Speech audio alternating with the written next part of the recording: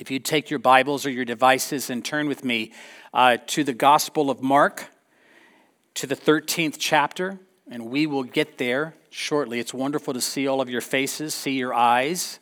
I'd love to see your smiles, but we'll let that happen some other time. But it's great that you're here. We are a spiritual family, and many of us are not able to be here on Sundays right now, but we're all connected in the power of God. Amen? Advent is not really something that you think it would be. It's really something quite different. While Christmas is the joyous reminder of what God has done, Advent is really the wake-up call for what's about to happen, for who's about to show up, who is coming. Advent is the appearing. It is the coming forth. It's the arrival. It's the coming into place. And though it does help point us to the incarnation when the Word became flesh and dwelt among us, it is also helping us point to when He will return, when He will come again to judge the living and the dead. We see these kinds of themes throughout Scripture when you read it all the way into the Old Testament, like when the prophet Isaiah read, "Oh, that you would rend the heavens and come down, that the mountains might quake at your presence. As when fire kindles brushwood and the fire causes water to boil, to make your name known to your adversaries, and that the nations might tremble at your presence."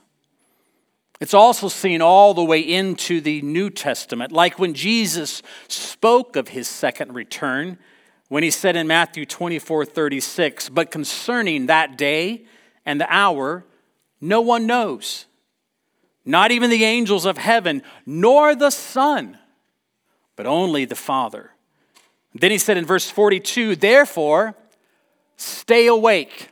Say that with me. Stay awake. Say it one more time. Stay awake. I'm just making sure you're awake. Stay awake, He says, "for you do not know on what day your Lord is coming." Advent is a really strange season. It's kind of a bait and switch if you think about it, because we've already seen the decorations and all the lights, and we've already begun to hear the songs and the carols, and we've already begun to smell the pumpkin spice, and we've already begun to taste the peppermint lattes. So it feels like we should be focusing on the birth of a baby.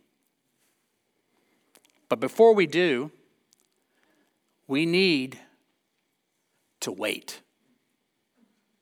Be still. We need to sit in the darkness just a little longer. Because the realization is that the kingdom of God, though while it is here, it is only partially among us. It has not been fully realized. It has begun, it is in us, it is among us, but not yet complete. There is more to come. And we see that especially when we look at our broken and hurting world. It is a world that is groaning and yearning for something more, as if it's experiencing birth pains of something new. It's in this waiting that something greater is going to happen.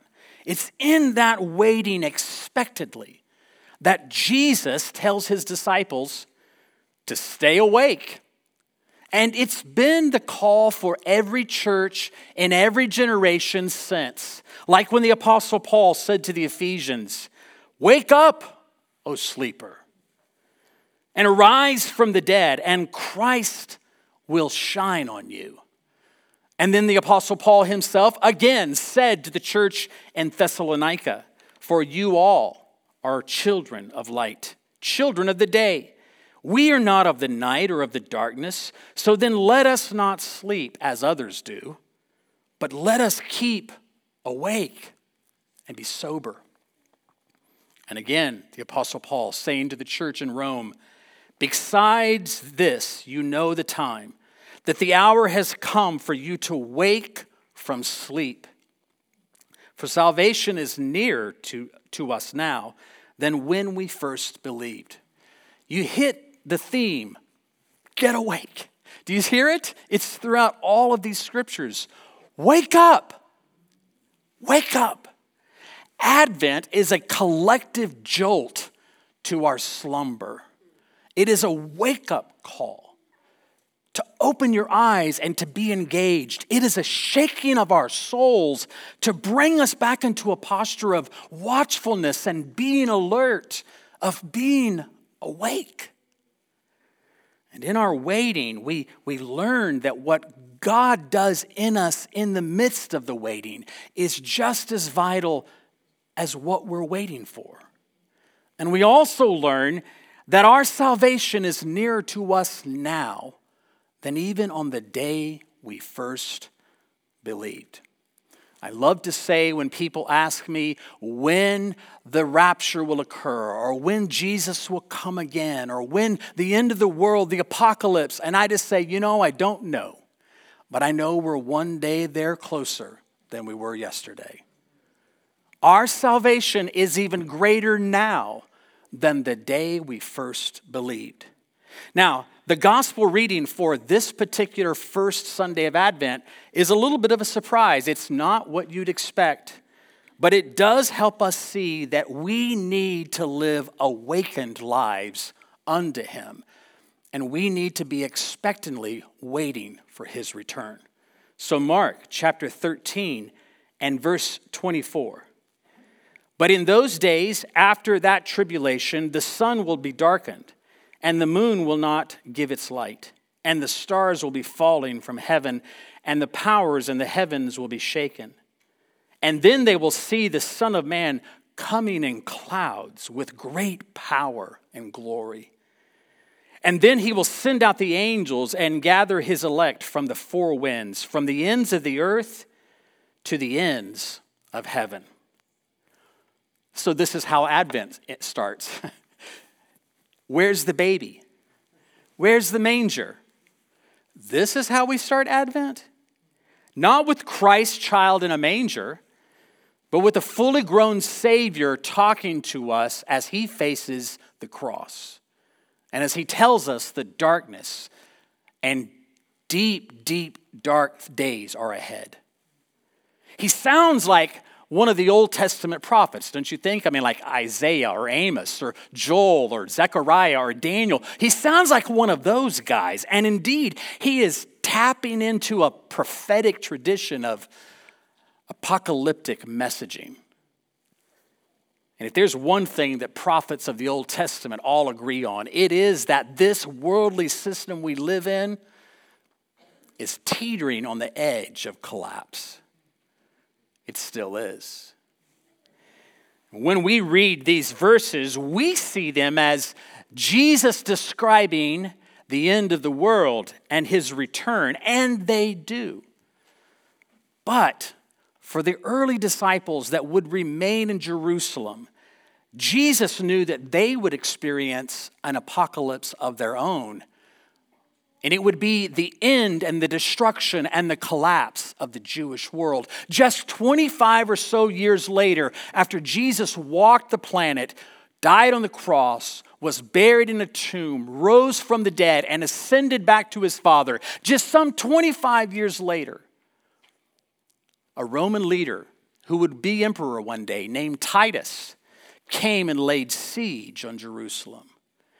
And it was a horrific experience. Titus seized the city, and there was great suffering. And after months, he finally sacked the whole city, destroying it, destroying the temple, taking all of the riches that were in the temple, taking it back to Rome, where he financed the building of structures you can still see today, things like the Colosseum and other structures. His arch, Titus, is still there in Rome. And he used all of the gold from this Jerusalem temple to fund that. And in the process, he killed 1.1 million Jews. And those that were not killed were enslaved, many of them dying as gladiators. It was horrific. It was grotesque. It was inhumane.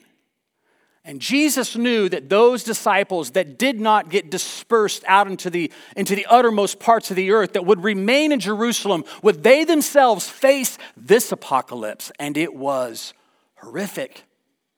And he's speaking to that as much as he's speaking to the end of the world. Like a lot of prophetic revelation, he is speaking, and it has more than one event in mind. While there may be dark days, and there will be leading up to his return, many of these disciples that might have even heard these words originally would face dark days very soon. But here's the part that encourages us. We hear that the Son of God, the Son of Man, will come again on the clouds. He will return. And that is the hope that we hang on to today as we await his return, just like they awaited the Messiah to come in the first place. We are expectantly looking for Jesus to come again. Do you look for that? Do you ever think of it? Do you wake up in the morning one day and say, I wonder if today is the day? Are we awake? Or do we slumber? Are we aware that it could be that it's sooner than what it was? Are we even looking for his return? Or do we sleep? Matthew's gospel tells us that Jesus said this gospel of the kingdom would be proclaimed throughout the whole world and that it would be a testimony to all nations. And then, Jesus said, the end will come. And here in Mark, we just read that his disciples would be given an honoring place because they would be going out as witnesses, and he would then call his angels to bring in all of the elect, those that had been saved and brought into the household of faith. We are also a part of that connection. We're his witnesses too. It's not just the original 12. It's not just the original 120 in the upper room. It's not just the original 500 that saw Jesus after he had raised from the dead. It is us. We are his witnesses. We have been challenged to go and proclaim the good news to all nations of the earth. When Jesus turns to these men, he is helping them see that there is hope beyond the darkness. Even in our waiting, we must stay awake. And then Jesus turns his attention to a tree. Jesus likes trees, especially fig trees. He talks a lot about them. Look at verse 28. From the fig tree, learn its lesson. As soon as its branch becomes tender and puts out its leaves, you know that summer is near. So also, when you see these things taking place, you know that he is near, at the very gates. Truly, I say to you, this generation will not pass away, until these things have taken place. Heaven and earth will pass away, but my words will not pass away. He's giving us a lesson, an object lesson. I like that because sometimes I don't always get it. But he puts it in a language where we can understand. He's like, just think about the tree at wintertime. It looks dead. There's no apparent indication of life, but we don't see the roots that are deep down in the dark soil. When springtime occurs, when it comes upon, you begin to see the shoots, the branches grow tender as it pushes out the life, the new life of foliage and leaves. The tree is alive. And the lesson's clear, right? It's evident that life is occurring, and when the leaves cop out, you know that summertime is here. Well, it's the same way with these signs that he's telling us. He says, when you see the signs, it's evident that something's about to happen. He is near. He's at the gates. And I would say this to you, not only for the final appearing of Jesus, but in every moment where you sense things are dead, When he draws near, life comes to us. He draws us into a place where he is near at the gates, and his return makes all the difference. And then he says in verse 32, but concerning that day or that hour, no one knows, not even the angels in heaven nor the Son, but only the Father. Be on guard. And here he says it again, keep awake.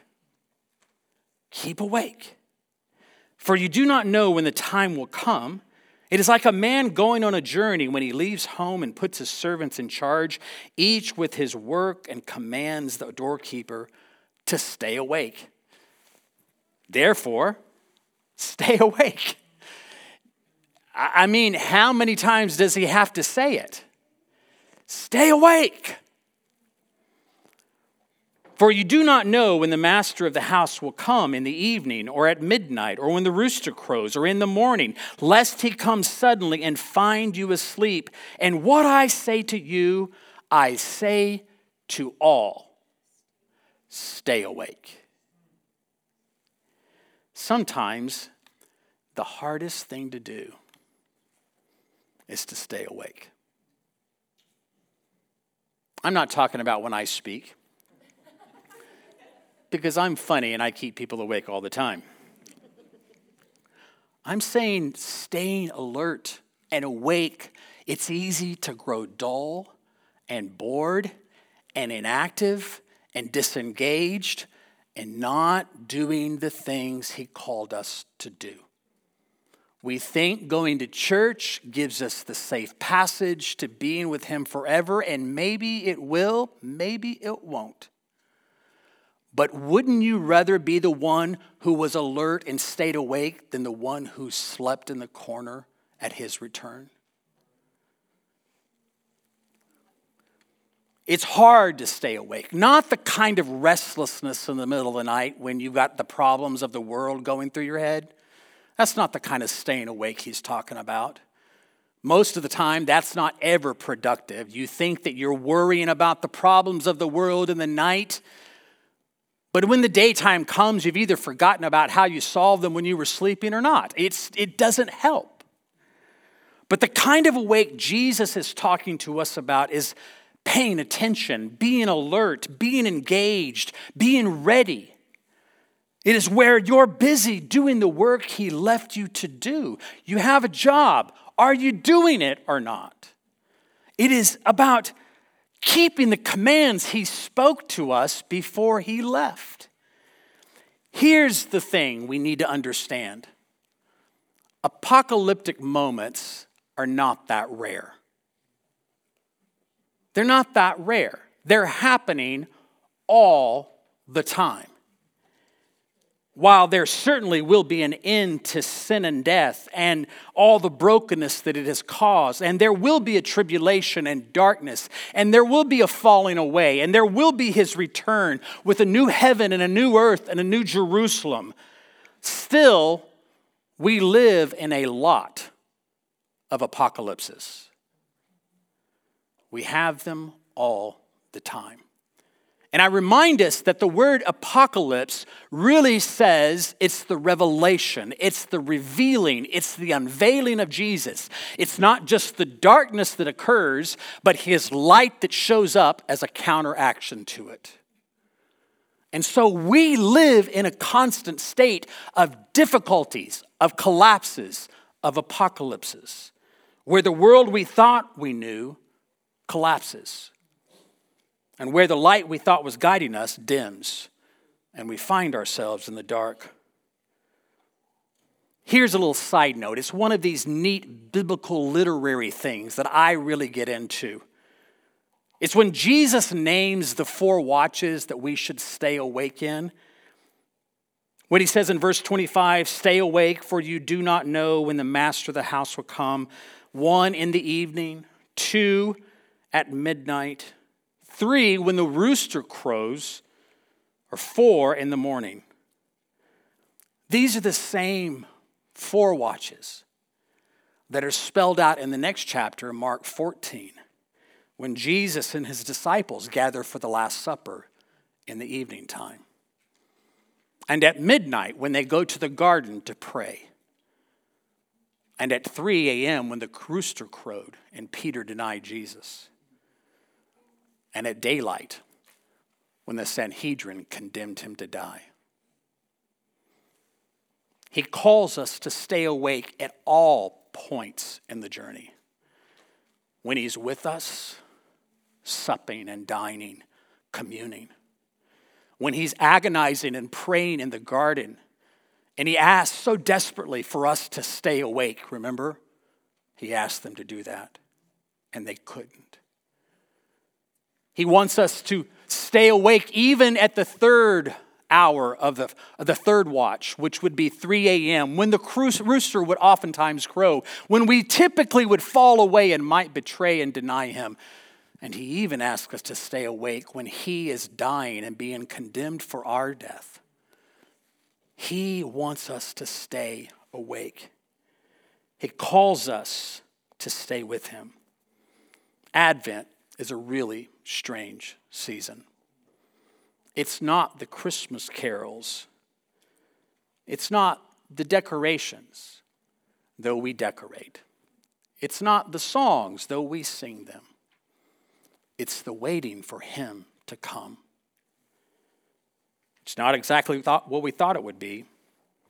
It's the chaos of prophetic words about destruction, and it's somehow mixed in with the promise that he will return. We prepare for the coming of the Christ child, but we're redirected to the urgent words of the Son of Man. And we're told to stay awake, stay alert, keep your head in the game. Don't go to sleep. To be sober, be alert, to be about the Father's business, to wait for whatever God has in store. And as Paul told the church, awake, O sleeper, and arise from the dead, and Christ will shine on you.